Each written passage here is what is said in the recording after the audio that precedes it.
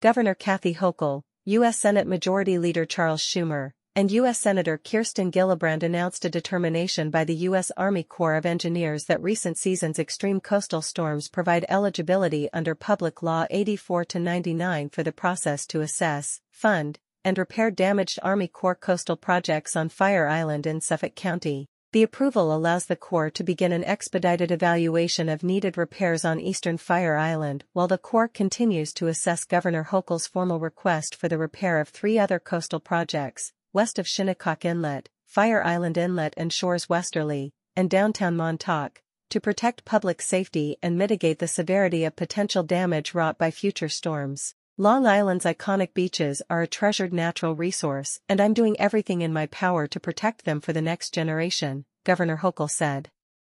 New Yorkers are grateful for the U.S. Army Corps of Engineers' response to our request for support to address severe coastal erosion, along with the continued support of Senators Schumer and Gillibrand. I am committed to working with the Army Corps to immediately begin repairs on eastern Fire Island and at other Army Corps projects that were damaged by recent storms. Senate Majority Leader Charles Schumer said, "Today, we have made good progress and the Army Corps is fired up to help Fire Island. And that is a good thing because the island is a mess from recent storm damage. But even more succinct, this is an emergency. I am glad the Army Corps has heeded this call and can now work with a designation that allows emergency dollars to be sought and used to remediate the wide damage we have seen to beaches, shorelines, and inlets. I thank Brigadier General Lloyd, Colonel Young and his team at the Corps for their work and will continue to advocate for continued help across Suffolk as it relates to this storm damage." Senator Kirsten Gillibrand said, "I am thrilled that the U.S. Army Corps of Engineers will be starting this expedited process to address the extensive damages that the eastern Fire Island communities have recently experienced. I am committed to helping ensure this critical work begins as soon as possible, and I will also continue supporting Governor Hochul's request for the repair of the 3 other coastal projects. Restoring the south shore of Long Island is one of my top priorities, and I will keep fighting to help secure the federal assistance communities need."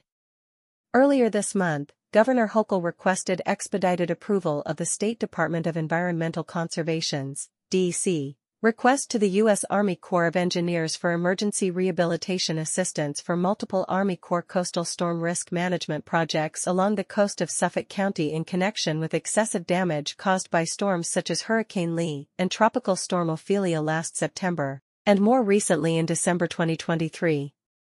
New York's repeated requests initiated a process under a program termed PL 84-99 that allows the Army Corps to use significant federal repair funds to fix Corps projects damaged by storms determined to constitute an extreme weather event.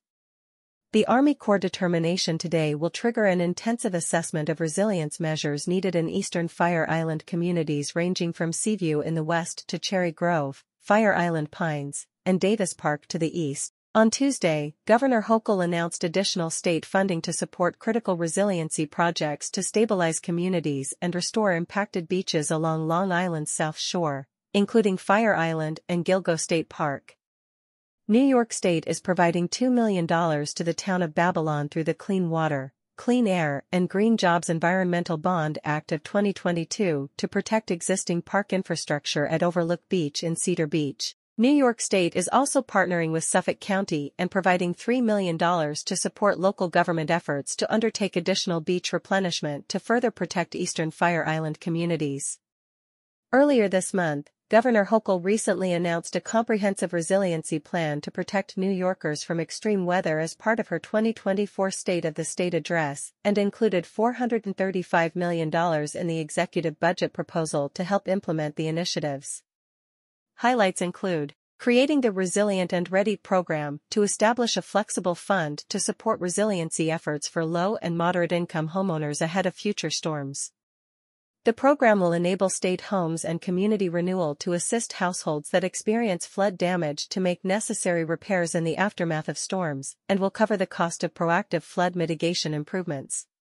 Creating the Blue Buffers Voluntary Buyout Program, with $250 million included in the 2024-25 executive budget to encourage buyouts in communities most vulnerable to flooding. The program will prioritize outreach and education first and then begin identifying voluntary projects based on the level of flood risk, ensuring we protect our communities that are most vulnerable to high water and storm surges.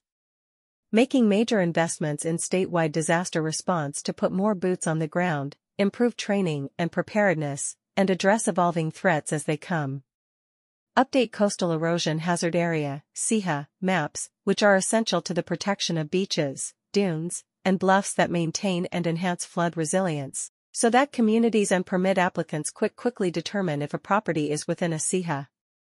The voter-approved $4.2 billion Clean Water, Clean Air and Green Jobs Environmental Bond Act of 2022 is helping to support these and many other initiatives, including leveraging funding for water quality improvement and resilient infrastructure. The Bond Act is advancing historic levels of funding to update aging water infrastructure and protect water quality, strengthen communities' ability to withstand severe storms and flooding, reduce air pollution and lower climate-altering emissions, restore habitats, and preserve outdoor spaces and local farms. Disadvantaged communities will receive at least 35% of the benefits of Bond Act funding, with a goal of 40%. For more information about the Bond Act, go to www.ny.gov/bondact.